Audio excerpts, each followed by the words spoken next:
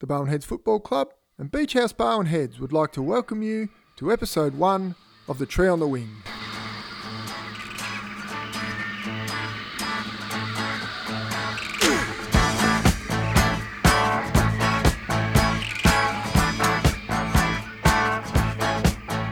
In the pre-season of 1993, with the club preparing for what was expected to be a realistic chance to break a 19-year premiership drought, a senior player convinced a mate to come out of retirement and have a season at Barwon Heads. Having previously played his senior footy at Belmont, who had recently become South Barwon, Warren Mitchell accepted the invitation. It was a move that would change the course of his life and begin a love affair with a football club, a town and a community. In the quarter of a century that has followed, Warren, aka Wow, has become a premiership player, a coach, a mentor, a writer, an award-winning umpire and is a life member. He's raised 4 young men, and the overwhelming theme of his story is his gratitude to the community and the club in which he has raised them. As you'll hear in our conversation, he has a deep love of the club, the town, and the mates and friends he has made while being a prolific contributor to the community. Wow is a witty raconteur, a terrific conversationalist, loves a beer, and we had more than a couple of laughs recording this episode. You will soon understand that Wow epitomises the spirit of the club and is a great example of the people who make it a great place to be. We hope you'll enjoy the many tales of Warren Mitchell.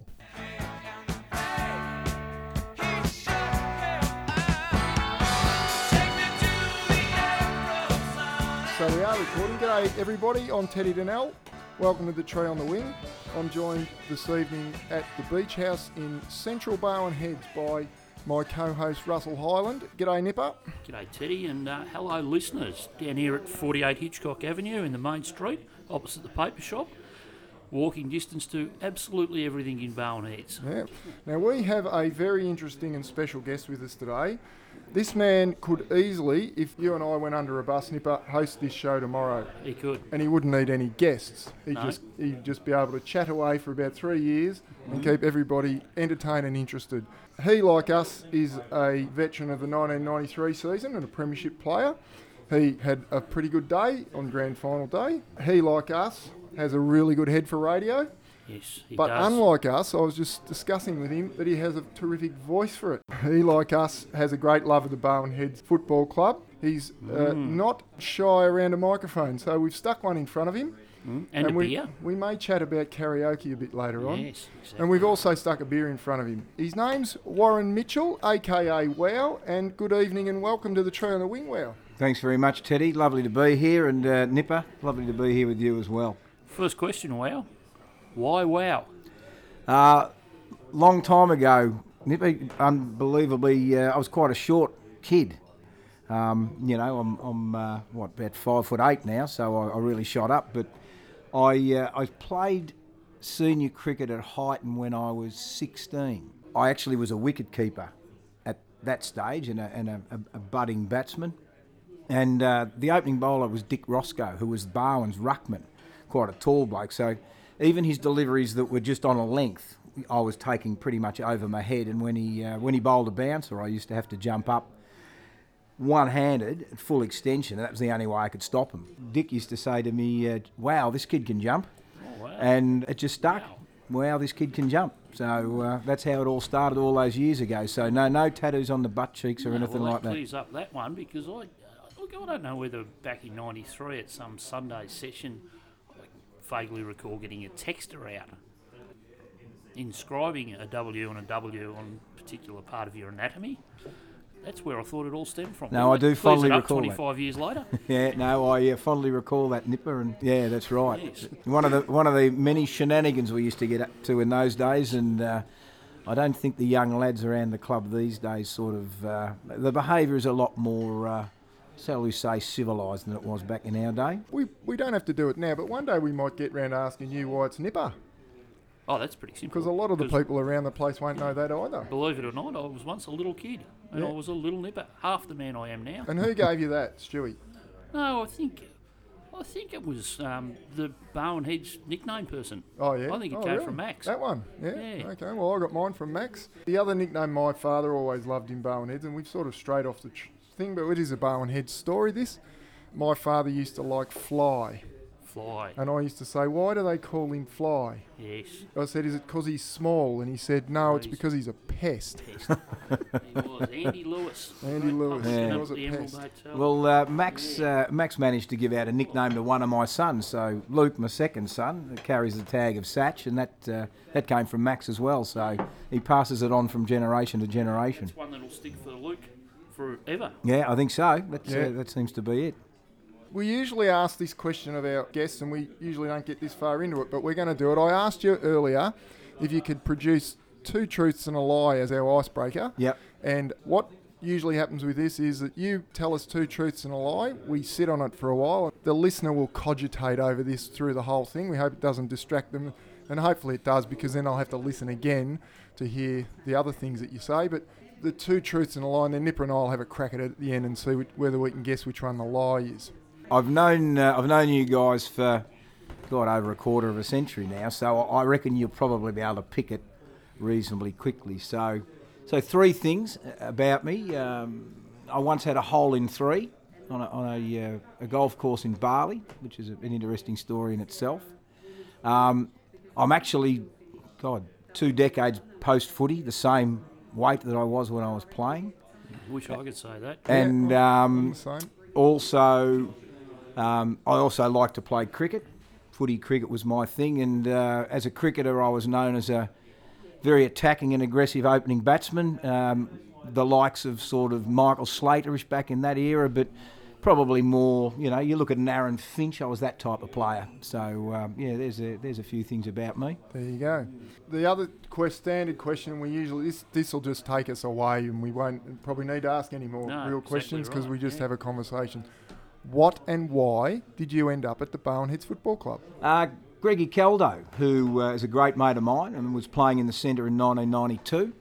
His father, Dick, used to coach Yes. us in junior football, and Dick was, I think, the last ever sergeant of police down here He was before the they local sergeant, yeah. closed the police station and sent it over to the other side of the bridge. So Greg came down here and he was talking to me. I hung the boots up from South Barwon days. He said, you want to come for a run down Bowenheads? It's really, really good. So I came down pre-season in 1993 and met some really, really great guys, fell in love with this town, and the rest, as they say, is history. So, yeah, it wasn't any contact from, the likes of Mick Turner and Rick Barham and Mick Higgins, the coach, or anything. It was just because I had a good mate who I'd known for a long time and played a lot of footy with, told me it was a good place to be, and you have those moments in life where you make decisions, and I'd say coming to play footy here's one of the best ones I've ever made.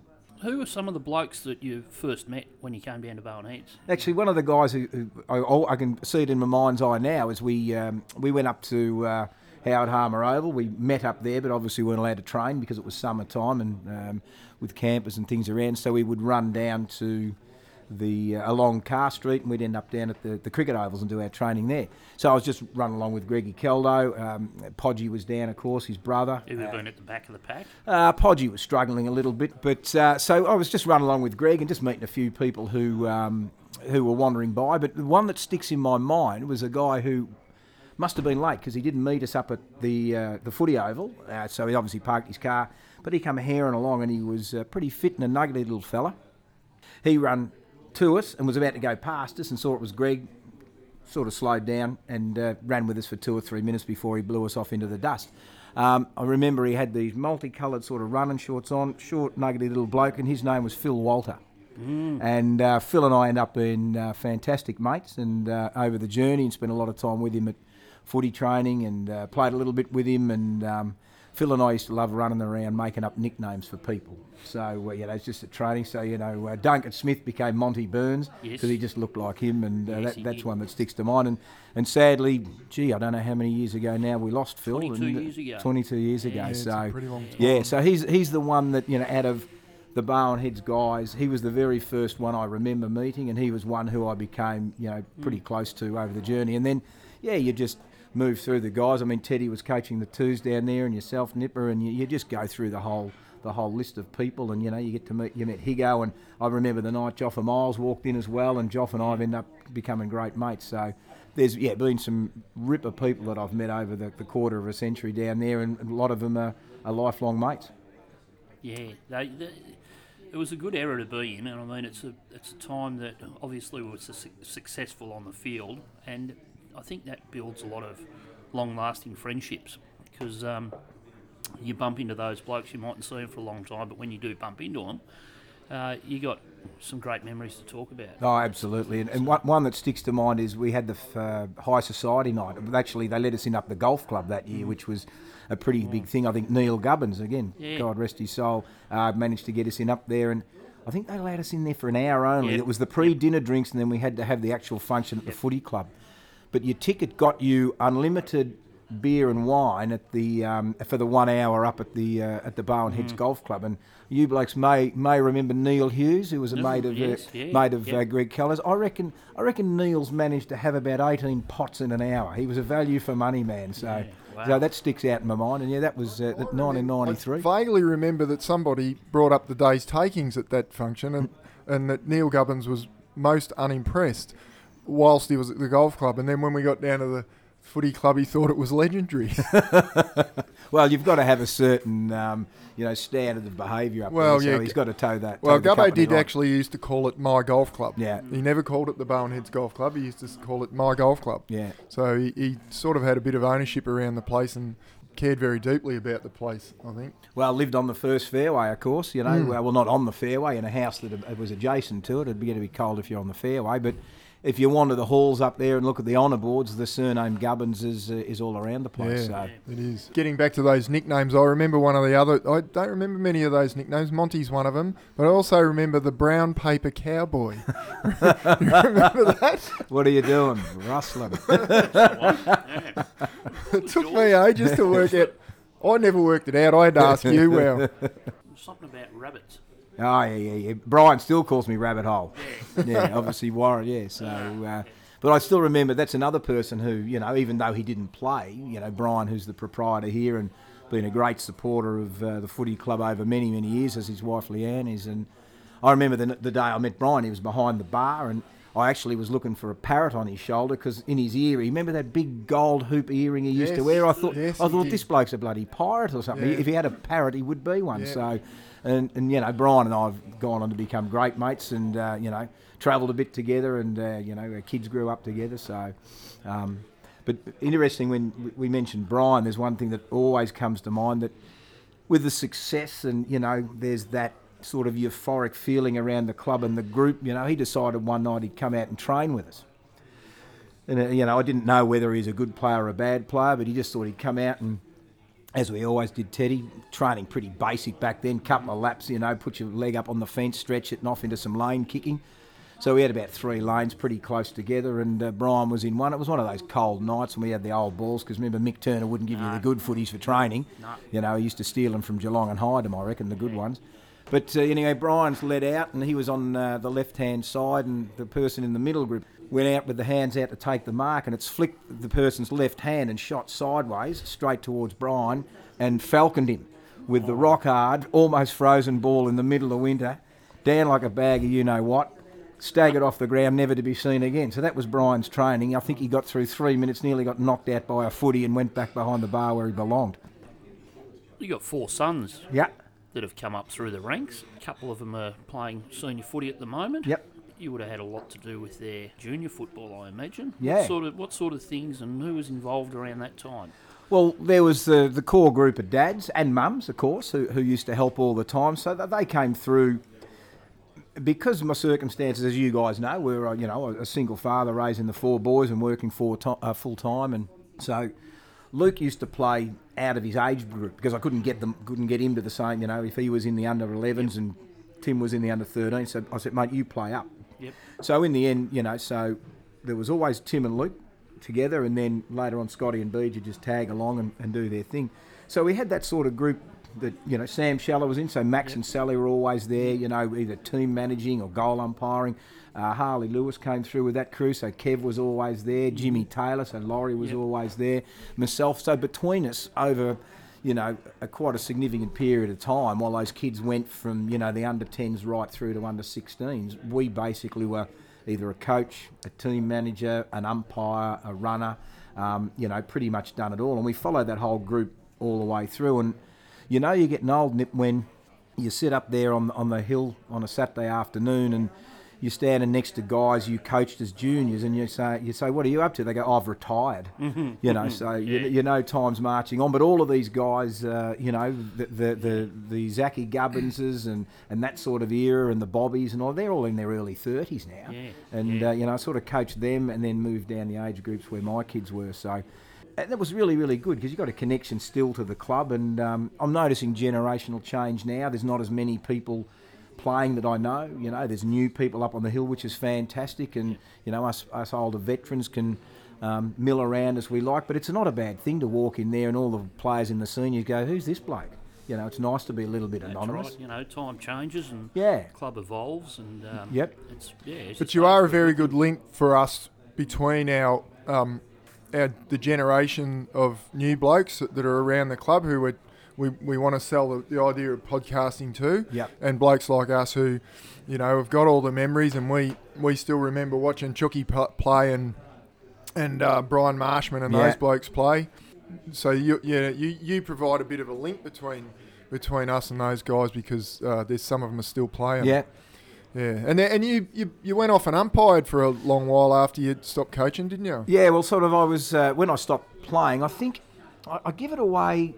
I'm trying to remember. I think 96. I think I pretty much was cooked, which I was about 33. So we'd won the flag, obviously, in 93. 94, we still had a good side, but crippled by injuries. You know, Greg Caldo was hurt. Jeff Taylor, our centre back, was a gun.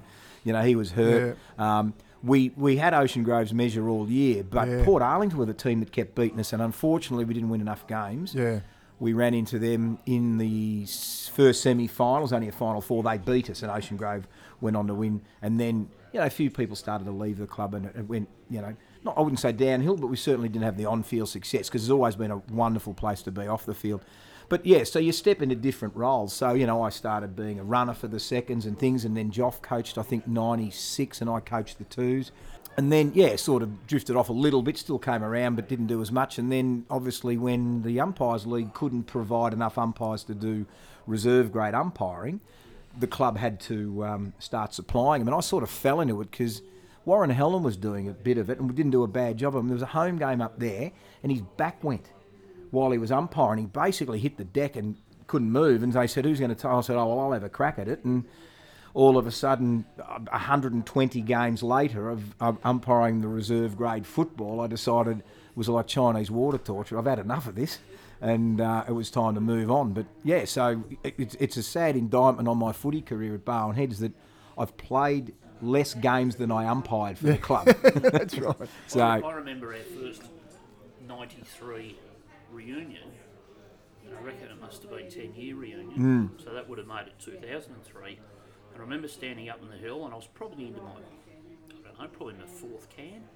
And someone said, was it early, first quarter? It was early. Yeah. Someone said, where's Wow? We thought he'd be here. And 3 or 4 people pointed out onto the oval. And there you were, running around umpiring, and continued to umpire, had a shower and got changed, and came in halfway through the first quarter of the season, fresh as a daisy.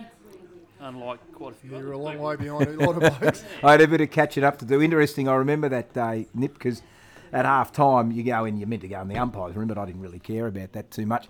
So I wandered over to where the group was and, you know, locked eyes on Podgy Keldo, who was in full stride, as he always is.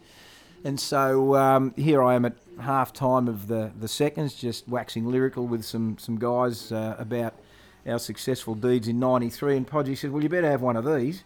So I've had a can at half-time in the seconds and then gone back out and umpired. So that's country football, isn't it? Yeah, absolutely. When the umpire in the seconds can have a can. Yeah, probably improving the decision-making. So I've had a few fans, and there's a few locals who always were happy to give me advice on my umpiring. There would be blokes who didn't get out of the seconds, who played their whole career and had you umpire every game they played. Yeah, probably pretty much. And again, I got a phone call I can't remember which year it was, Teddy, but the guy from the Geelong Football Umpires League rang me, and he said, we'd like to invite you to the umpires presentation night.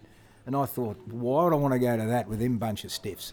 So anyway, I said, no thanks mate, not my cup of tea. And he said, all right, we just wanted to let you know you've won an award. Wow. So I won an award, and they presented me with the Geelong Football Umpires League Club Umpire of the Year award. And I've got a trophy at home somewhere there, you know, gather and dust. Yeah, so Oh, again, you'd get that out and polish it every day. There'd be no dust on it. I That's the one actually- at the front of the You'd have that cabinet, on isn't your it? CV too, wouldn't you? I took it away to a punters trip in Queensland with Joffa and Wap and the whole crew there. Yeah, and I just produced it on the bar there, and I said, "Yeah, boys, we'll just toast my success as an umpire," and it was good stuff. I admire you. I could never umpire a game of football. I nearly had to umpire an under-13 game last week, but I convinced another bloke to do it after he'd finished running a marathon. And he did it, but I couldn't. I'd take my hat off to you. It's an interesting concept, and it certainly gave me a greater appreciation for umpires and just how difficult it is, because it is split second, and if you don't pay it in that split second and you let it go, you know you've missed it. Or if you pay it wrong, you know you've paid it wrong. Or you can only see what you can see from the hill or the balcony at Barwon Heads. You can see pretty much everything. If I'm on the wrong side of the back, a bloke can throw the ball and you don't see it, so you call play on. And yeah, so it really gives you an appreciation for how difficult it is and how thick skin you've got to have. Because the difficulty I found was you do our reserves every week. So there was a couple of blokes. There was a couple of real lippy blokes at Drysdale who I didn't like, but I only got them twice a year. But we had blokes in our team that were the same, and I had them every week. And so, you know, by the end of the year, you're just about ready to strangle them. And you've got your mates on the sidelines Absolutely. giving advice. They were very good, and always the old "Hey, umpy, stand up" and all that sort of stuff. It's terrible. You Nasty. realise that one of the people on this table is umpiring now. You could probably go down and have a look and pass on some advice to him. Well, I saw Teddy the other day after he umpired, and it looked like someone had rammed a broomstick up his clacker or something. He was moving that beautifully. So the only advice I'd give to Teddy is pay a lot of free kicks that bring the ball back towards you. And in fact, and I'm not sure how you find it, Teddy, but I actually looked at it as a really good challenge, and it was something that the club needs somebody to do it. And I thought, well, I've played a bit of footy and I'm reasonable at this umpiring caper, and so I may as well do it as long as I can because it's a good thing for the club. And it's probably the worst job in the club to be doing, but I enjoyed the challenge, and there were some days that I had a really, really enjoyable day with the guys on the ground. There's other days, you know, that it was horrible, but in the end, you know, it was something that needed to be done. And the thing that I sort of took the most reward from was 2 years in a row the league rang me and they actually said, we'd like you to come and do finals. So I ran finals in the Ballerine Reserves with GF, Geelong Footy Umpires League umpires. Wow. And I remember doing Torquay Anglesey down at Port one day, and Big Rhino, who was the full forward for Anglesey, ripper fella. I got to know him through umpiring and stuff, and the other two didn't seem to be having a real good day because they were over officiating, and you get to know the vibe of playing seconds. It's pretty basic footy. Pay the obvious and let the boys play footy. These blokes who've only ever umpired, as soon as they see the throw, they blow the whistle. Yeah. And the game stops while they go and get the footy and bring it back. And give it to the bloke who it was thrown to. Yeah, absolutely. that's right. That's exactly right. But Big Rhino come up and we're walking off at half time. He said, "Hey, wow, can you do me a favour?" And I said, "What's that, mate?" He said, "Can you get rid of these two clowns and do the second half on your own?" So, because they like the way that the club umpires. There was the odd exception. There's a bloke from Ocean Grove who wasn't that good at it. Adam Fry nearly had a blue with it, or offered to shorten his nose by an inch one day because he said, "Stop cheating, just stop it." Oh. And look, even there, blokes knew it, but it was just part and parcel of. Oh, it still goes on. Yeah. And I knew Teddy, our blokes were getting frustrated because the last thing I wanted to be seen was to be biased towards Barwon Heads. Yeah. So our blokes really had to earn anything from me, Yeah. and that's because I didn't want anyone to be able to say, "Gee, he looks after Barwon Heads." So just pay the ones you see and let the game flow on. So it was 120 games or something like that, and some of them I enjoyed, some of them I didn't, and there was a few in between as well. We skipped over it and went a bit, but at the very beginning you sort of said you'd hung your boots up before you came to Barwon Heads. So run us through what happened before you hung your boots up. Oh, just, you get to that stage and you think, I'm old, and sort of Belmont and Barwon had formed South Barwon and gone into the GFL. And you'd been at Belmont? Yeah, I'd been at Belmont, and it was really hard footy, Junior footy all the way through? No, well, I came down, I played under 18s under Dick Caldo, or under 17s or whatever it was back then, because Dad transferred for work down to Geelong. and we'd lived in Geelong as a kid. We'd gone to Melbourne and come back. So I hooked up with a few of the blokes I knew from primary school, back at high school, and they were all playing at Belmont. So, but yeah, it wasn't because they became South Barwon and things like that. You know, I can't remember how old I was, but it was just time to sort of hang them up. So I had a season or two off, and it was only when Greg came down here that he tweaked my interest again. I thought, yeah, and look, I had 2 young kids back then and working full time, and just to get to training and things was all a bit difficult. So I did a little bit of policing back then and had to travel to Melbourne and Werribee and shift work, and it was all a little bit difficult. So yeah, decided to hang them up. But like I said, when Greg mentioned about how great the club was and how they're on the improve, and I made the decision to come down, I haven't regretted it for 1 minute. But I did hang them up, and then I actually gave it up here for a while too. You know, I got to that certain age where you think, yeah, I'm cooked and my body hurts and all that sort of stuff. And I had a few years off, and I think I was the runner. And then I thought, you know what, I'm only 37, and I started training again, and I just thought, oh, well, why not? I'll just play in the forward pocket in the twos. And I loved it. I had 2 more, so 37, 38 and 39. I had 3 more years. I might have only played 10 or 12 games a year. There'd be games I go, I'll sit out this one or whatever. Or, you know, if there was kids wanting a game, you'd give them a game. But so I loved the training again. I loved playing 10 or 12 games in the seconds. And the last game we played actually was against Amos at Torquay in a final. So that was where I hung them up. And the last kick I ever had in football for Barwon Heads, I stuck it through the big sticks. Ours? What's that? Our Luckily it big was ours, Nipper, yeah. So it counted, but we got done by about 11 points, I think, and they went on and played in the preliminary final the next week. So Was that when you were playing seconds then? Was that around the time that Paul Kelly and Whitey were playing in the twos? No, Cal came back a little bit after that, and Whitey certainly didn't play in the seconds. It was more Jason Polly was coaching. Joffa played a few games. Mark Swinton was playing back then. Still playing, isn't he? Oh dear, don't get me started on that. They're still, they've had to ring Newcombe sand and soil. He fell over up the top end. They've had 15 yards of loam dropped in, and they're still short in the divity, mate. But yeah, we had a great time. And we for a certain period of time, the seconds we were pretty ordinary, but we were having some good fun.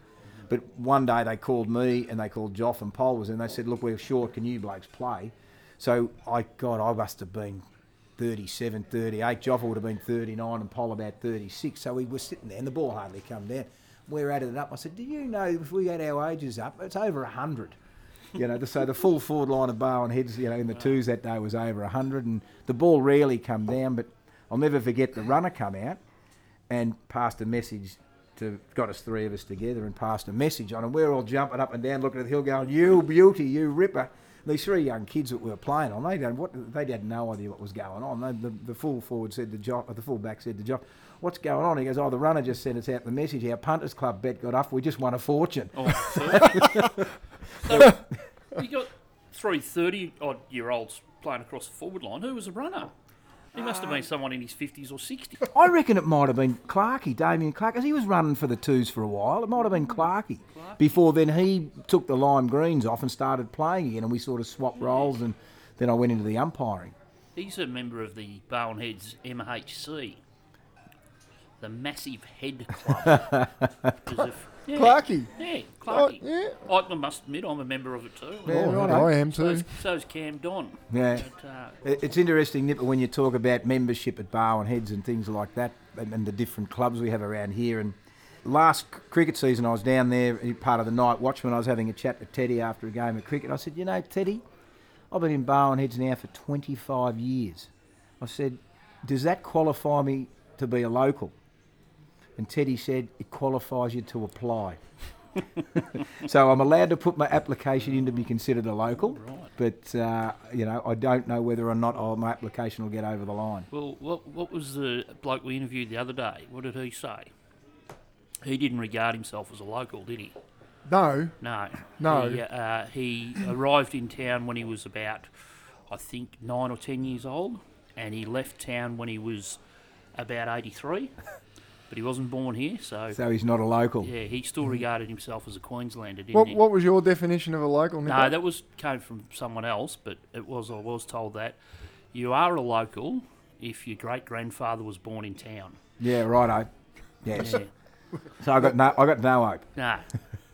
You might have a few generations down the line, you might Well, be right. yeah, young. I'm just trying to think. I know all the other boys, they went to Montpellier, but certainly BJ, the youngest, I think this is the only place he's ever lived. Yeah.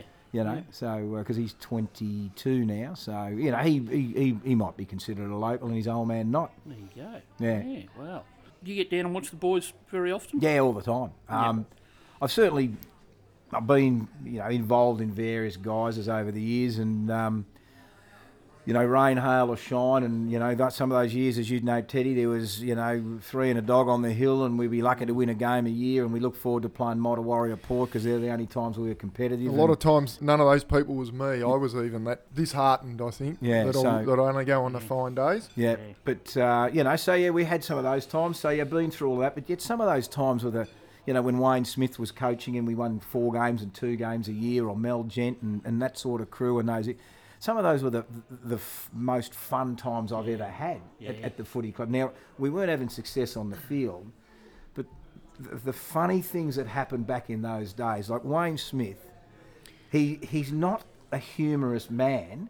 He doesn't try to be. He's just funny. Yeah, so he is. We played, I think we played Newcombe away, and because Wayne was 40 still playing footy and his grey hair and that. And so the opposition were taunting him, calling him, "Oh, you grey hair," and all this sort of stuff, and the crowd are getting into him. So he turns up at a home game down here the next week with jet black hair. He's decided to dye his hair. Now, I was the runner. Joff was running the bench. Joff and Pole run the bench. I was the runner, and Wayne was playing coach. So you could see it was like, that show Mac and Maya for Hire. It was basically the lunatics had taken over the asylum. But he'd only died it the night before. He'd found Tammy's hair dye in the laundry somewhere, or in the bathroom, and decided this will do me. Must have been old, because I only ever remember Tam with white hair. Well, it might be. He's run the rinse through, but it was a really, really hot sunny day. And anyway, so we're 10, 15 minutes into the game, and Wayne calls me out. He wants to get a message to one of the players, so I run down there. And I couldn't look him straight in the eye. But anyway, I'm starting to giggle, and he's telling me, "Now, listen, what I want you to do is get this bloke and get him off and put Billy Bloggs in the ruck and all that sort of stuff." And I said, no worries, Wayne. By the way, your hair's melting. So the dye hadn't set, and he started to sweat, and all this black dye was running down his face. It was all over the front of his jumper. He'd run his hand through his hair. That's all black. Oh, and I go back to Joff and that, and he said, "What do you want?" I said, "I can't remember, but have a look at the idiot." And we're on the bench laughing our heads off at this bloke whose head's melting. Oh, so, no. yeah, that was the sort of stuff. There was so many different things that Wayne got up to. He's a ripping fellow and a great man around town. And a great lover of the footy club too. And a great supporter of the cricket club. He's always down there as a night watchman. All that. He's a good player. Oh, he's tough. Tough as a cat's head. And after he was coach, he kept on playing. Yes, and Hildo took us over and got us into a final series. Absolutely. And I remember us playing Motta Warrior, I reckon it was, in a first semi-final and winning it, and WAP being amazing, like having and he was well over 40 men. But he just loved his footy. I reckon that might have been in his last season. Yeah, and tough, not as in tough, dirty. Like he wouldn't turn around and belch in the head. But I've never seen a bloke, just want the footy as much and put himself in peril to get it. Yeah. And every second week he'd have his head bandaged up or his nose bandaged up, and he was. Maybe that was to stop the hair dye running. Well, it might have been. Keep it out of his eyes. But very, very, very tough individual, and so, like a great man around. So earlier on, you told us stories about both how he got the job, and how he lost the job, and they're both equally as humorous. So you want to run us through those? Well, Joff and I, Mel Gent wasn't going to do the job, so we had to. We had to find a coach, and Joff in his normal style, he goes, "Hey, wow." He said, "I've heard a whisper there's this big heap moved into town, played a bit of footy at Newtown. We should go and have a chat to him." And he was living just off in one of the courts that the Tin Shed back onto. And so we thought, we'd had a game of golf, and we get down the Tin Shed about 11, we had a few pots, and we go, we'll walk around and knock on this bloke's door. But by this time it's about 2 o'clock, 2:30 in the arvo. So we've had a few. So anyway, we go around, and here's the big Wayne standing out there in the front of his house working on a car. He's got blue overalls on and all that sort of stuff. So we just start yakking to him, "Welcome to town, how you going?" And instantly Joff and I knew he's a ripping fella. Talked to him a bit about the footy, would you be interested, all that sort of stuff. Anyway, we're talking, and I sort of said to Joff, hey, listen, I've got to sneak back to the tin shed. I'm busting for a piss. So I wandered back to the tin shed, and, there's Swinno and Killer and the whole crew in there. They go, you want a pot? Yeah, no worries. I sort of forgot what I was doing. I had about 3 or 4 more beers and didn't end up going back to complete the interview.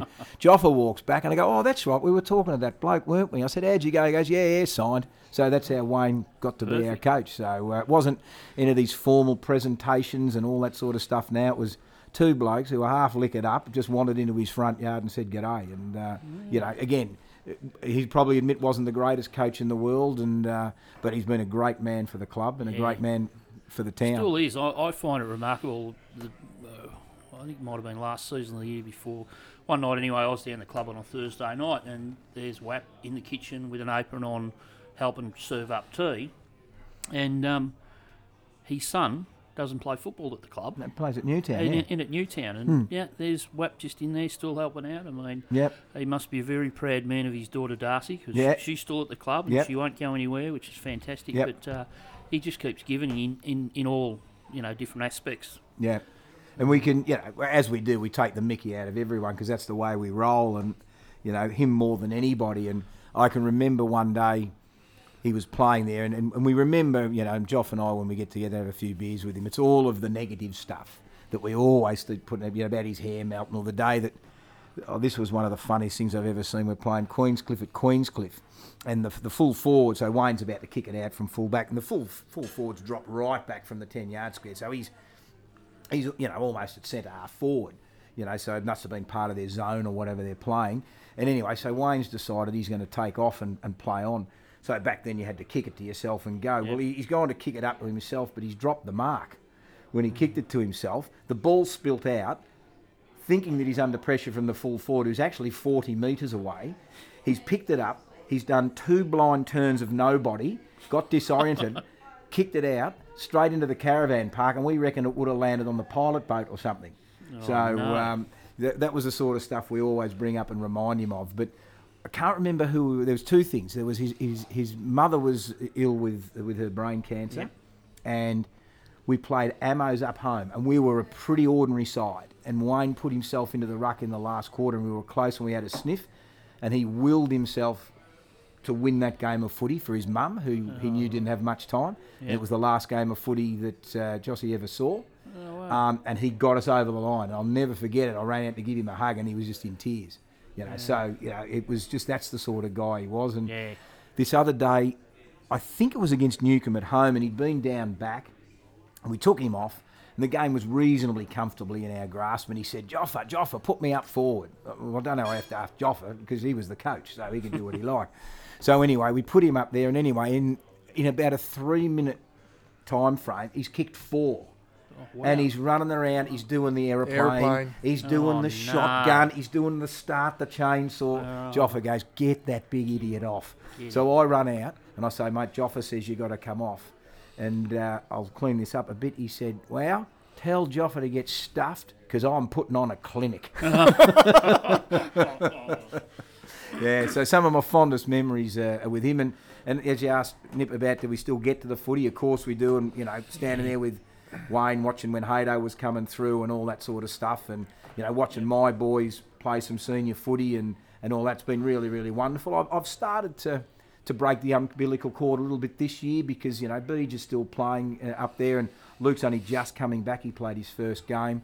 But he's, I've been over helping him with his house that he's built in Kerr Lewis. And it's time for my life to evolve a bit and not be as tied to the club. And maybe like Teddy said, I'll be a home game attendee and, I've got an MCC membership that I've hardly ever used. I should be going up there and sitting in the members' dining room and having following a red Carlton. Oh, please.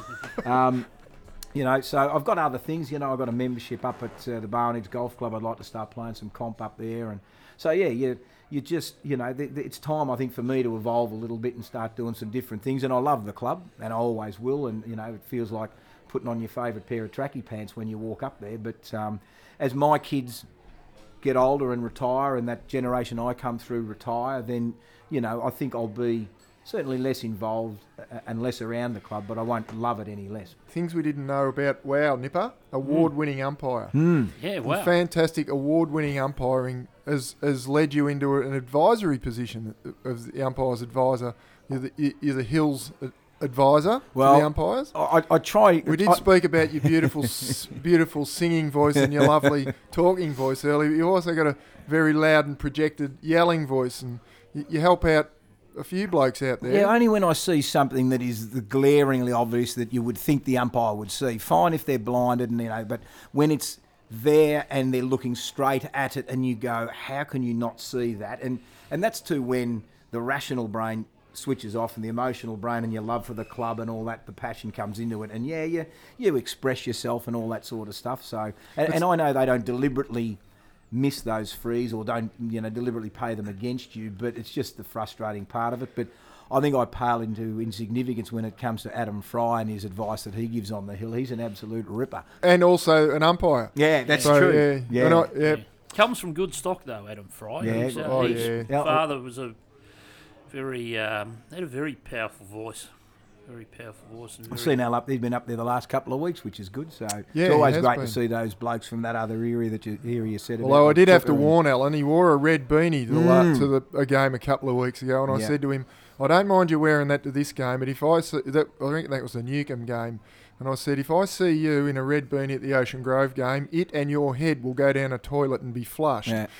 And he went, I'm sorry, Teddy. He's always had a problem with fashion. It's a shocking. Purple pants and a yellow shirt. I remember at training, it'd be middle of winter, it'd be freezing cold, and we were not so much sponsored, but we used to get a lot of surf gear from a mob called Echo Beach. That's right. And you get best player or something like that, you might get a hoodie or a tracksuit pants and that sort of thing. And Fry'd wear, maybe a aqua blue pair of tracksuit pants with his footy shorts over the top and his socks over the top pulled up to the knees. And I reckon he had a pair of Harlequin tracksuit pants, which had a different colour on each panel. Yeah. So the front left leg and the front right leg were different colours, and the back left and back right 4 different colours. And he wore them to footy training, and then I reckon he took them off, and they were never seen again. And while he was in the shower, somebody, I think Cornsey or somebody like that, said these are not to be seen again, and they went missing. Loud in his dress style. I know that he's obviously a product of an era slightly before us, because Al's a little not a full generation, but he's in front of us. But those things you're talking about, Teddy, I can remember going to Nookies and then Gable's Disco as a young bloke at the Warn Ponds pub with turquoise pants that had pink pocket inserts. Corduroys? Yeah, and then I had my kayak shoes, which were corduroys, and you'd go in with something like, with a pink, a penguin polo shirt on to match with a leather tie. Yeah, and some sort of, light yellow arrangement and stuff. My pride and joy about that era was the pinstriped Quicksilver pants. Yeah. They were I had some Quicksilver fat cords that were apricot. They were absolute mint. I loved them. Yeah. Now, since your footy, and you've done a few other things around the town, you were for a long time, or for a reasonable time, the captain at the Barwon Grove Golf Club? Yeah, I was the captain down the tin shed there for 7 or 8 years, I suppose, Teddy, and helping run the golf and on the committee down there. And that's a great place and a great part of the community, and so pretty heavily involved down there. I was a published author in a local publication for many years that your good self writes for. And we used to have some lovely little battles, and I used to quite often get comment, what will wow come out in reply to Teddy's taunt. I was going to bring some Tupperware today, because we did have a bit of a banter about Tupperware for a while. That came out of Tim turning up to cricket with his afternoon tea in Tupperware, and then leaving it behind and coming back almost distraught. I've left my father's Tupperware at cricket, and I wouldn't have even known. He'll kill me. I mean, you've been doing it for a long time, Teddy. I reckon I did that for 5 or 6 years, and it was interesting that it was supposed to be a golf column about what's going on at the Barwon Grove Almost Golf never Club. mentioned. Well, the first one I actually did. I wrote about golf and who'd won the competition, and Trish, who's obviously in charge at Talking Heads, she sent me an email. She said, "Look, nice article, but no one's interested in that." And I said, "Righto, so I'll change it up a bit." So I started to try to make it a little bit quirky, and then it just became a gossip column where I'd grab a snippet of information and I would just run with it and tag everybody with pseudonyms and all that sort of stuff. I mean, it's still, the Western Suburbs Ranger, the Coastal Casanova, the Car Street Ninja, all these people, they're still people.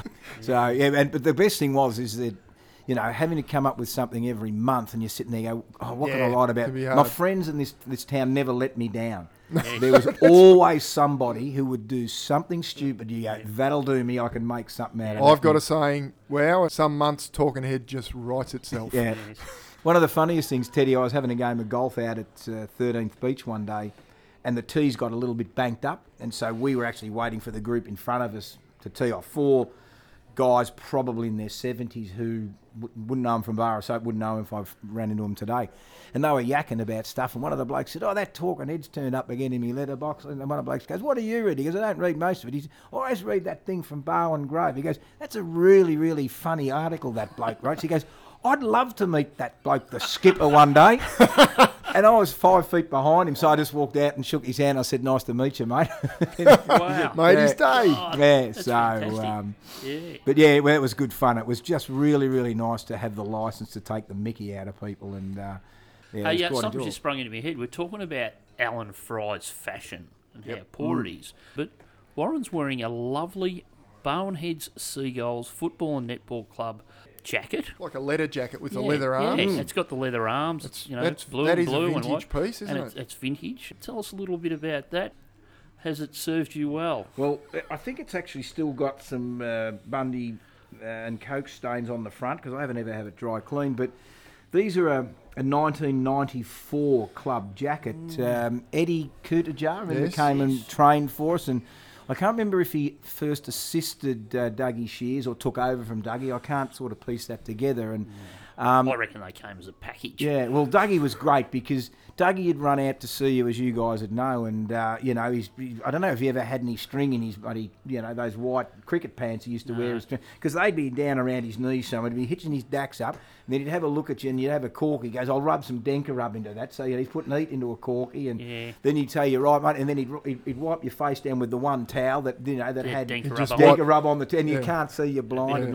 And then he'd blow smoke in your eyes. Yeah, that's right. Or he's strapping your ankles while he's having a dart. His pants would always fall down because he had his keys, which, in those days he had 40 or 50 keys on his ring, and his smokes and his lighter in the other pocket, and he'd be trying to juggle them and hold on to them. And probably $15 worth of 20-cent pieces. Yeah, exactly right, old clippers. Yeah, he was good. But these jackets, so they're just, a standard bluey jacket, and then Eddie Kutejar said, I've got a mate, and what he'll do is he'll get them embroidered there, and he'll take the sleeves off, he'll put these leather sleeves on them. Who wants one? And not too many of us got them. I said, I'll have one just for the sake of it. And as you can see, it's massive. I don't know, I think it was one size fits all. So, they go from fitting the ruckman to the smallest guy on the field. But it comes out on special occasions. I know that Matty Walter, the Moose, he had one, and I said to him, where's yours gone? He goes, I threw it out. I said, I know, because Miles Benham bought it from the op shop for $5. So I don't know how many blokes would actually have these. And I saw Dizzy Holland walking around in one once, and I said, where'd you get that from? He goes, op shop. Yeah. So the blokes are starting to chuck them out. So I bring it out on reunion days, and I just thought, nice little talking piece, the jacket that's 25 years old. I've got a few things like that, and they're older than 25 years. The problem is I don't fit into them anymore. Well, I wonder, Nip, if someday this will be, sort of stuck in some the sort of Smithsonian. In some temperature-controlled, sort of glass cabinet up there for time immemorial. I thought I'd bring this up too because this guy. Is this your umpire's trophy? No. This will bring back fond memories for you guys because I don't know how many of these still exist. I've still got mine. Have you? So that's the double premiership port from 1993. I drank mine. I reckon before 1994 I drank mine. Well, you have a look at that, Nipper. Feel it. It is empty, and yet I've never opened it. I don't know what has happened to the contents. You see, the wax seal and everything is still on the top. I think it's leached out the bottom or something. Yeah, so it would have been a quality drop, I'm imagining. Well, it's a Brown Brothers, apparently. I reckon. It's a 1993.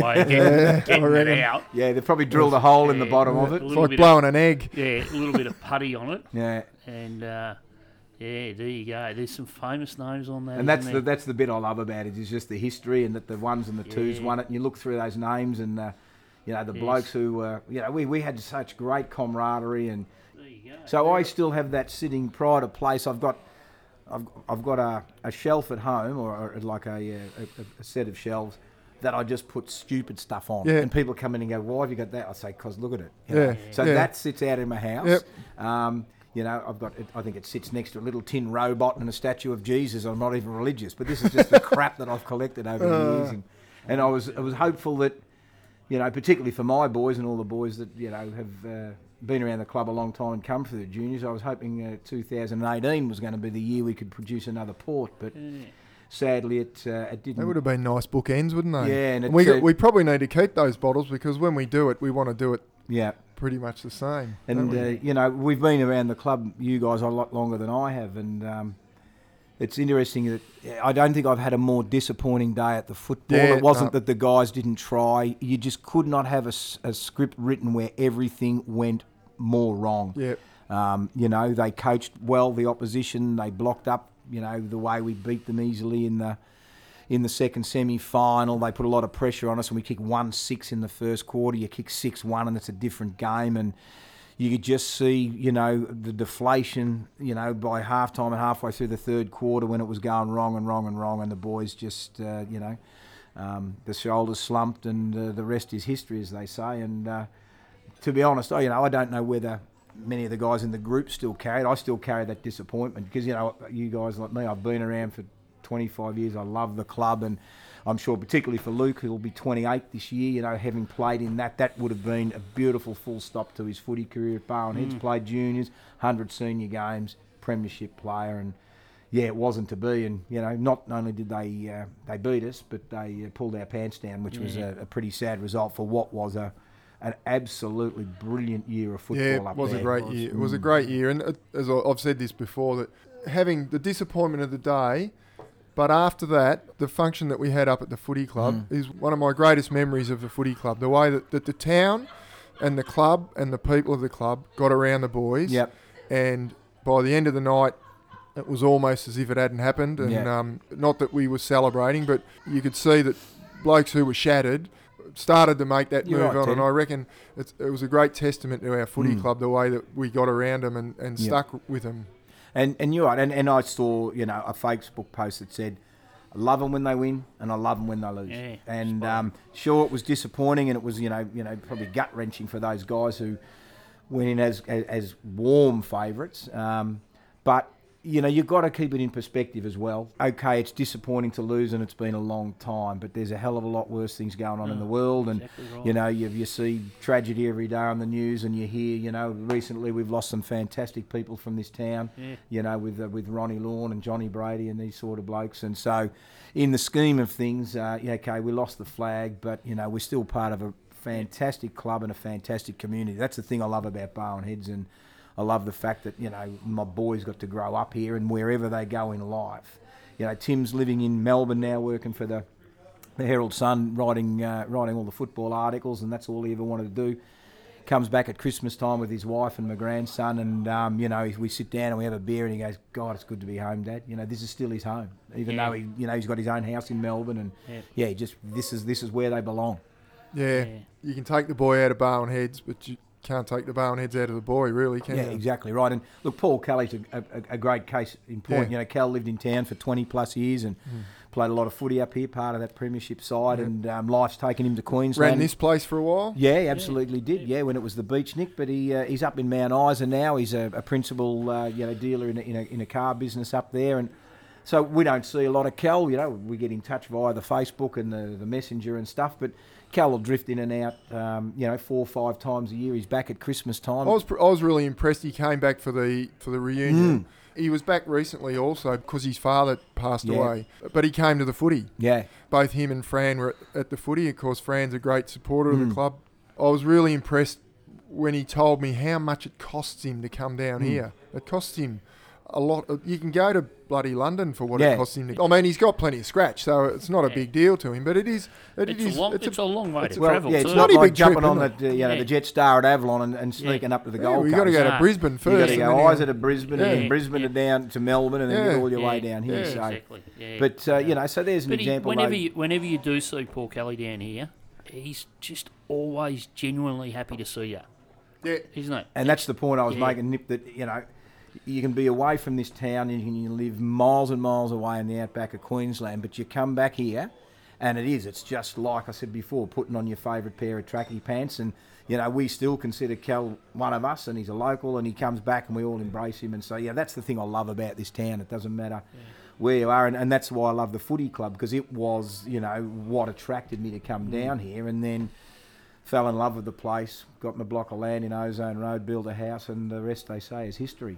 Now we're just talking about travelling.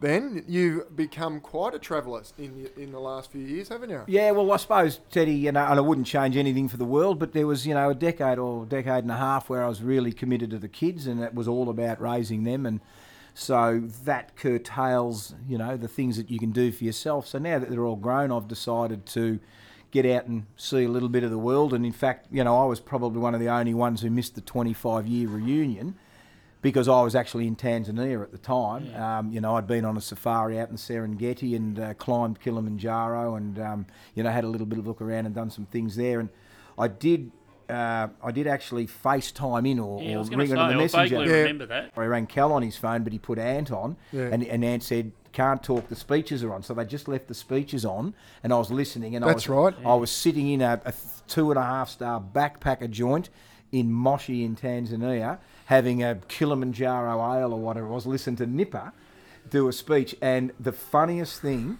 I'd forgotten about it, and pardon my, language to the listeners, but because we played football in a less politically correct time. And so Nipper finished his speech, and this was something that we used to say in 1993, but Nipper said, at the end of his speech, and he said, and by the way, if you can't tap dance, you're a poofter. Yes. Exactly. And I'm sitting in this place in Moshi, and I broke up. I'm laughing, the you're tears gonna- are running down my face, and these people are looking at me thinking, what's wrong with this bloke? You didn't Because get down and do the worm, did you? I actually started tap dancing, because that every time you used to say it, we're all Yes. dancing and doing that. So it just brought back some wonderful memories. Dino Roderick actually went to a charity auction and bought a trip to Kokoda, which was something that was on my list. And so I spoke to Dino and said, and good on Dino and Trace, major sponsors, are platinum sponsors of the club still.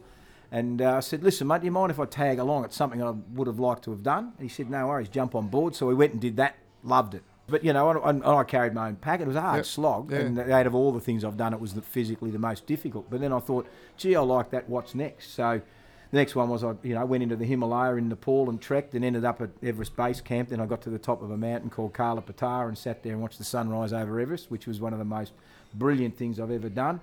So then I thought I'd better go and walk the Inca Trail. So I spent, 7 or 8 days in the Andes walking along and ended up at Machu Picchu. And then, found myself in Tanzania to do Kilimanjaro. And this year I'll go see the north side of Everest. So I'll go trekking in Tibet and I'll get to the north face of Everest. Fantastic. Makes my bucket list pale into insignificance. I wanted to go to an Adelaide test, and I went to an Adelaide test, and I ended up drinking beers on the hill under the scoreboard With a with bunch Billy of Pelham. Balinese blokes. 5 Balinese boys that I took off to the closest pub. You're actually avoiding people from, much as you love the town, you're going where there aren't any. And I travel on my own too, Teddy. Yeah. I like to go on my own. Yeah. And the other thing is you meet like-minded people. So you don't go on these things and meet some bloke, it's too cold, it's too high, the altitude, because they don't go on those trips. Yeah. So I've made some really good friends who remain friends on Facebook and things like that. And I met, I was on a bus in Cusco in Peru, and a nice girl jumped on the bus and just said, ended up chatting, made a friendship. She's actually Canadian Chinese who lives in Arizona with her husband and kids, but she travels on her own because the hubby won't travel. So we hit it off. She met in Africa. We did Kilimanjaro together, and she's coming to Barwon Heads next week for a visit. Oh, fantastic. Yeah. You're going to climb the bluff? Yeah, so we'll summit the bluff. Summit the bluff. That's about, look, we might even push harder and get up the golf club hill or something like that as well. Get onto that That's what- Tiger Tee on the 4th. I always remember you telling a great story about your boss taking you to the States. Oh, to yes. New York, and you stayed a bit longer and went to New York. Yeah, absolutely. And Yeah. told me how fabulous. Oh, I love New York, and I'm was. not a city person, Ted. Like, I like to get out in the wilderness and do different things, but yeah, I had to go over to Ames in Iowa to the National Animal Disease Centre over there to do a couple of presentations with my boss, and he said, well, we'll head over there. So anyway, we get to the airport and I get into the cattle class, of course, and I said to Martin, the director of the CSIRO's Animal Health, where are you going? He goes, where do you think I'm going? He's going up the pointy end. So anyway, I get off the other end, and I feel like I've been run over by a truck. He's had a massage, he's had his nails done, he's had a shower, he's had everything, that known to man. So anyway, so we went and did that, and I just said to Martin, yeah, I'm close to New York. I've never been there, so I'm not coming back with you. I'm going to fly into New York and spend 4 or 5 days there, which I did, and I loved it. You fly in and you look at that skyline, that you've seen all the time on TV, and you go, yeah, I feel like I've been here. Great city, really safe. Yep. Walked around, different city from daytime to night time, saw all the things I wanted to see. I went and saw the Jersey Boys. You go to in Times Square. There's a cheap ticket booth. Open up because the things that they can't sell. Yep. There's spare seats in all of the different theatres. So I said, it cost me $60 for a front row seat to the Jersey Boys in New York City. That was one of the best things I did. Hooked up with a bloke from a nuclear power plant that he worked at over there. He was there on his own. Homer Simpson. Yeah. So yeah, we watched this and had a ball, and we went out and had a few beers later on. But yeah, great city, and I really enjoyed it. And so yeah, it's a different sort of travel doing things like that. The reason I remember that story is because you did you ask him why you were why are you taking me with you? And he said, because you're good fun to travel with and you're funny on the piss. Yeah, that's what he did say to me, and we did have a good time. I've always thought that's one of the things that would wrap you up well. Yeah. As a bloke, he's good company, a lovely talker, and he's funny on the piss. Yeah, we did have a good time, Martin and I. And where we were in Iowa too, they were very deeply religious. They as Americans are, God-fearing people. And Sunday they wanted to close up the bar where we were staying because they all have to get to church and things like that. And we're ordering red wines and stuff like that. And in the end, you could see the bartender was getting really cranky with us because he wanted to go off and he wanted to go off and go to church and do what he does at church. So we come up with a compromise, and he left us a few bottles and left us to our devices. So, but that was me and the director, and yeah, we got on the fizz, and we had a great old time. And great deal. Can you remember any of the hijinks we got up to in '93? Anything that springs to mind? Because I'm trying to remember some of the things, but there was a couple of incidents that I recall that involved Tim Macca. Yes, there was a lot of nudity with Tim Macca. He used to like to get his clothes off to the point where he did it so often that no one even looked. Even the girls would go, "Oh, it's all right, Tim's nude again." Yeah, we could maybe. My wife's saying that boy's naked again. It'd be good to get Tim Macca in and have a chat to him, but it wouldn't matter whether he had his clothes on or not. No, that's why we don't have cameras. Him and Cal always would come to the footy because they were both selling cars back then, and Saturday morning was casual day in the car yard, so the Saturday morning corduroys they'd wear, and then they'd turn up to the footy wearing them. Yes. Yeah, I do remember some things, and there's some things that we shan't repeat because they're probably not for public listening. Yeah, and there's the very unique celebrations we had on the Mad Monday after the grand final when we left the pub and went back to the club rooms, and then left the club rooms and went back to the pub. That was probably something that wouldn't happen nowadays. No, I can remember blocking Bridge Road. Yes. And I actually got round the corner late because Gary Martin, Gasher, had the news agency back then. Leanne Andrew had the blue ute, and there was, God knows how many of us were in the back of this blue ute coming up the main street with I saw a photo of that with the premiership cups and all that sort of stuff, and we were yahooing, and people were coming out of the shops, and there were still the streamers and the balloons, and Leanne pulled up out front of the news agents, which is pretty much out front of which is Beach, which was Barley and Beyond, which used to be the fire station. Yeah. So she pulled up, and Gash was giving us a wave and a well done, boys, and I'm standing up, thinking I'm, just won the UEFA Cup or something like that. But enjoying myself. And anyway, Leanne's taken off to go around the corner. I fell out the back of the ute. Oh, no. So I'm lying on Hitchcock Avenue, dusting myself off. They've all gone around the corner, and I sort of stagger around the corner, and, you bounce a lot better when you're younger. And obviously with a few sherbets on board, you don't realise till you wake up the next day that you've tweaked something or bruised something. And I walk round the corner, and here is, out front of the pub, everybody.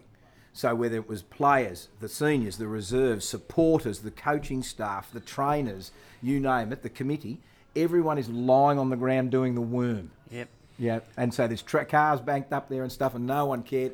I don't know why, but we're all doing the worm. It had a lot to do with that had to do with your the music, mate. with the Music Men. Music Men, and There was a bit of Music Men going on, and because I remember I just arrived, and I came through the back door of the pub, through what's now the Smokers area, and walked into the bar, and there was no one in the bar, and I looked at the barman, and he said they're out the front. And I walked out the front door, and everyone's on the road doing the worm. Well, I must have been a little late at you, because I dusted myself off and walked around the corner. Podgy led that. Podgy just... He was a great man on a celebrationary sort of night, and he was a great man on a footy trip or a cricket trip, Podgy, and just a great man in general. Oh, I do recall a couple of years ago we caught up for a drink in memory of the late Phil Walters, and we were here and had a few beers, and we went back to Phil's little brother, the Moose's house, and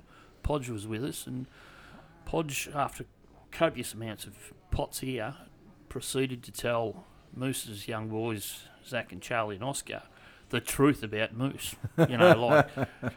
And he was scathing in his remarks, and it was quite hilarious. Matt thought it was very funny too. But the world according to Podge. Yes. He's a very, very good man. I'll catch up with him every now and then. He works for one of the BFD food services or something, drives one of the trucks. They drop stuff off at work, so see him in there every now and then. And another thing, wow, that you would probably have in your CV is you probably have an OAM for your services to karaoke. Do you remember the karaoke night we had at the footy club? I've been to many a karaoke night, Teddy, and I know myself didn't mind the microphone. Joffa Miles, the dulcet tones of Joffa, because he's got a little bit of that Polynesian in him. Yes. Very, very good singer. Yes. I did a rousing rendition of the green grass of Home with Joffa. Yeah. And remember, he did a Hang On Help It's On Its Way. So, look, Joff and I have been on many a trip together. We had the Punters Club for many years of going to Queensland, and everywhere we would go, if there was a karaoke night, we would be there, and Joff would be up there singing, then I'd be up there singing, and we just enjoy it. It's good fun. The other one that I remember of you at a social function is your homage to Australiana. Oh, God, that's a long time ago. Yeah, you're right, Teddy. There was, oh, God, how long ago was that? That must have been in the early... It was a Red Faces night. Yeah, there was early 80s, though, when I wrote it, and I just thought, because Ostentatious came out and did it, and Billy Birmingham actually wrote it, as I found out later on. So, it was a total rip-off of the concept, but I just thought I'd throw, Geelong and the names Bellarine Peninsula.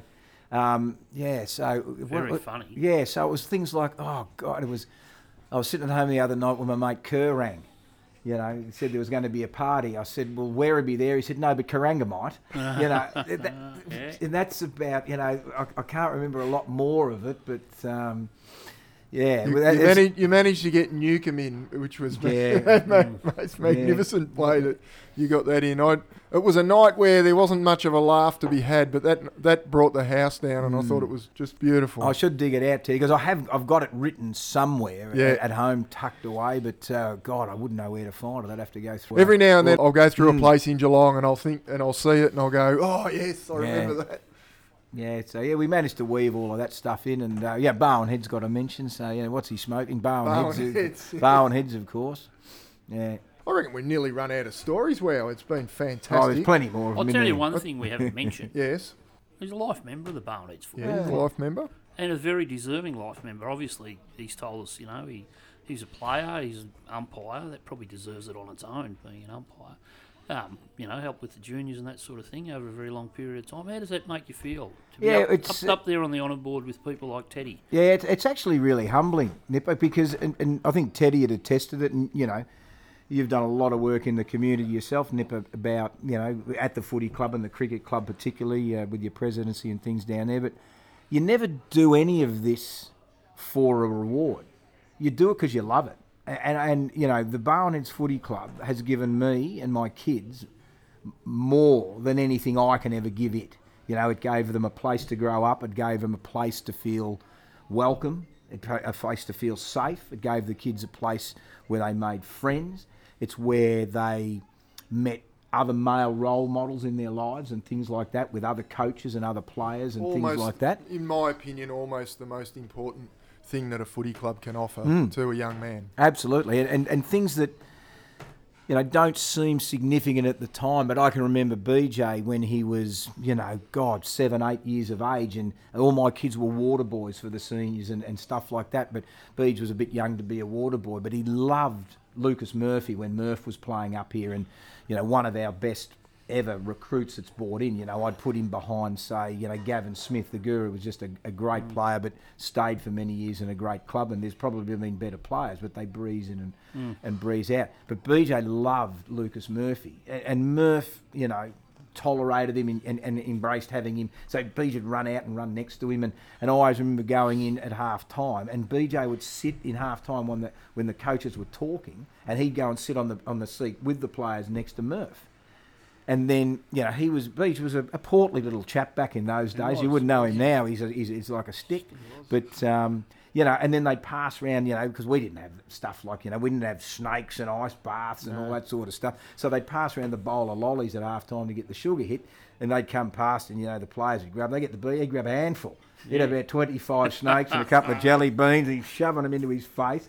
But, that sort of interaction is the thing that that I love about that club, and that helps him formulate himself as a young man and grow into the decent adult he is. So I'm very humbled to be a life member, and it's nice to be recognised for a contribution. But like I said, that club has given me and my kids so much more than I can ever give to it. But it is really proud to look around and you see people like Teddy and yourself and people who've been around a long time. Brian Andrew is a great mate, and he's a life member. And, it's just nice to see Joffa Miles and these blokes I met in 1993, and they've all been significant parts of the club and had that recognised along the journey. So, yeah, it's a pretty nice honour to have. That's a lovely place to end it, except that we have to go through the two truths and a lie. I know it. Nipper picked the lie the minute I opened my mouth. I think I nearly gave it away as soon as he said it. What did you say? I don't remember what it was. No, I nearly started laughing. Nipper would have started laughing. It was so far from the truth. What, is the same weight as he was when he played? No. Well, actually, no. I'm actually a kilo lighter. Yeah. Yeah, I think I am too. Yeah, well, you played at what, 135? So you had to. What did I say? I've had a hole in 3 on a hole in golf at Nuana in Bali, and I was an attacking opening batsman in the mould of Michael Slater and Aaron Finch. Yeah. Your history at the Barwon Heads Cricket Club, like a lot of fathers, you end up playing a game of D grade or C grade because we're short and you fill in. And I had heard you spruiking about your ability to open the batting at Highton with some very talented players that you would have played there with. And you spooked about your ability to open the batting. And so I think, I'm not too sure whether you opened the batting for us, but you did bat. Now, batted about 7, I reckon. Peeled off 37 runs. Red ink. Red ink. That's what you played for, red ink. So it wasn't about scoring. It was about not going out. Well, we had to get over the line. No matter how many overs you had to bat for, as long as you can go out. The President and I got them over the line. They were struggling.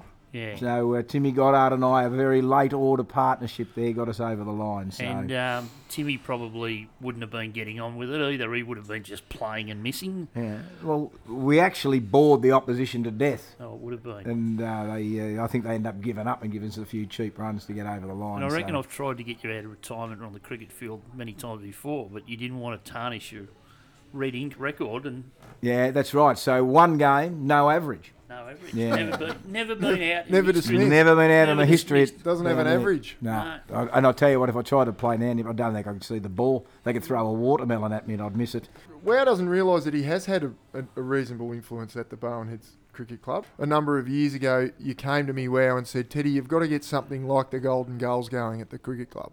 And we'd never had anything like that. So we went back and discussed it at club level, and the night watchman was born out of that suggestion. So even though you've never been a proper member of the club, except as a night watchman, and you've only played the one game, the night watchman is, and it's all about the camaraderie and the friendship at the cricket club and also at the footy club, is a really good way that we make a connection between the cricket club and the footy club, and it was as a result of your suggestion that came along. I was just looking, Teddy, at a way to get some cheap drink. I was going to say that. what it was all about. We all knew that at the time, and it was actually brought up. There was two major factors. One was the price of beer, and two was the fact that Wayne Smith didn't have to ride his bike right up to the other end of town. He only had to ride it halfway to the village park. So. Yeah, he had to fall over the fence from Tremont Court, and he was there. So there wouldn't be a cricket club in Victoria with the amount of people down there having a drink, watching a game of cricket, kids running mad around the place in the nets and riding their bikes and do all that sort of stuff. And it's the greatest thing to do all your chores around home, and you've done everything, and you go, oh geez, it's 4:30. I'll just sneak on down to the cricket club. You're your night watchman, you get your little card there, and you get your first 4 pots as part of your membership, and then you look around and here's guys you've known for a long time. It's just a ripping afternoon. And again, it's just this community, and it's what it does and what it means to people. Not everybody's as perfectly placed as some others that have a school crossing out the front of their house that leads across to the cricket ground. Yeah, that's true. Yeah, so that was part of the strategy, because Ozone Road, whilst it's very central, it's central to the cricket club. The footy club, but it's not central to the cricket club and the tin shed. So when I decided to sell that, and Brian Andrew and I bought an old dump down in Geelong Road and bowled her over, and Brian built 2 lovely townhouses. One is mine, and the other one Brian kept and sold on. You would have knocked them up pretty quick, though, wouldn't he? Well, yeah. Probably only took him 5 years. Yeah, it was only when he said, "Geez, I need the money out of these." Wayne Smith said to me one day, he said, I didn't realise it takes 14 months for a slab to cure. So it was the most beautifully cured slab ever poured in Bowen Heads, and then all of a sudden Brian goes, geez, I need some coin out of this, I better build these. So, we've been sitting there, then all of a sudden they went up in about 6 weeks. Yeah. So, but anyway, that's all right. We give Brian a bit of stick, because he deserves it. That's right, he does. He's been a fabulous supporter of the Tree on the Wing, though. We're here at the Beach House this evening, and we will be able to use this facility as often as we like. I know Tim Goddard's managed to facilitate that through Brian, but Brian, when I spoke to him recently, was very excited about the idea that we do this, and that he like us, thinks it's a really good thing for our club to get a message out about our 100th anniversary coming Absolutely. up, and to tell the story of our footy club. We're looking for people who love the footy club, and clearly we've found one in you. Wow, you've been fantastic company. You've told some ripping stories. We've really enjoyed it. I hope you have. I sense that you've enjoyed it, and as I said, we put a microphone in front of you. I am going to ask you, if one of us ever does a hamstring, if you'd like to come along and co-host a show. I think we could do that, Teddy, for sure. We might get you on as a double act with a couple of others, because we are looking at that. If you get Joffa Miles down, I'll have to be here, because that'd be yes. Get Joffa and Wap in the same room. It'd be hilarious. We might have to have a lock in that night, I reckon. You'd have a live audience. Yeah. I think we're going to move it on towards that at some stage in the future. We are looking at those kinds of things. We'll just knock them on their arse, I reckon. Could be fantastic. I think, Teddy, you could do a whole hour on Mark Swinton's game in the seconds last week. I've never, ever seen anything like it.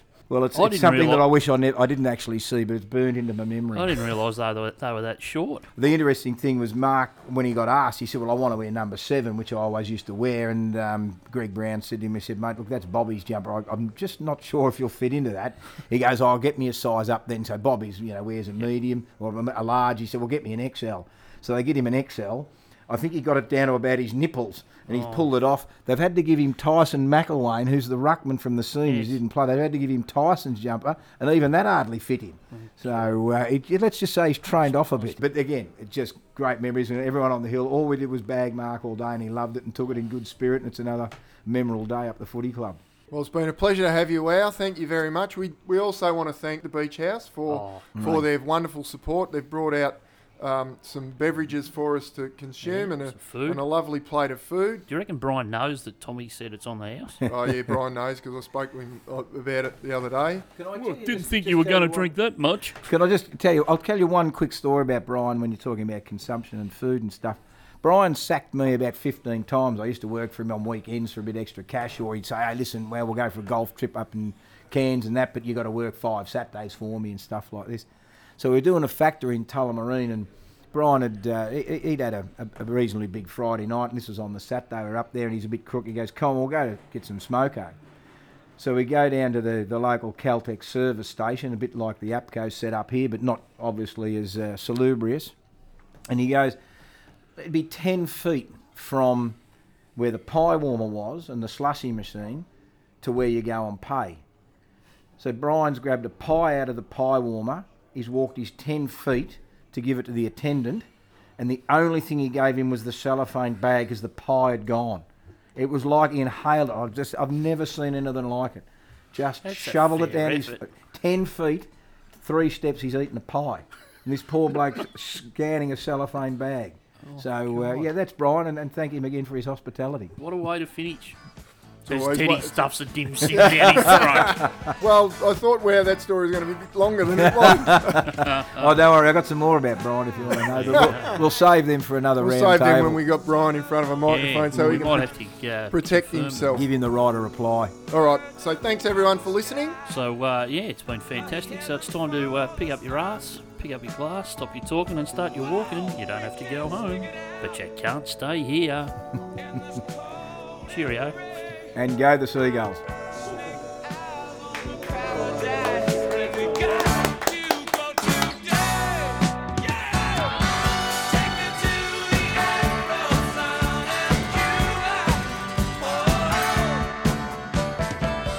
Tell you what, it was terrific to catch up with Wow, an old mate who both of us have a great affection for. He really loves the footy club, he really loves the town, he's made a life here, and we're very proud of him. Thank you very much for listening to the Tray on the Wing. Thanks again to the Beach House for giving us the venue and the sponsorship that they are, and we hope to catch up with you again soon. Bye-bye.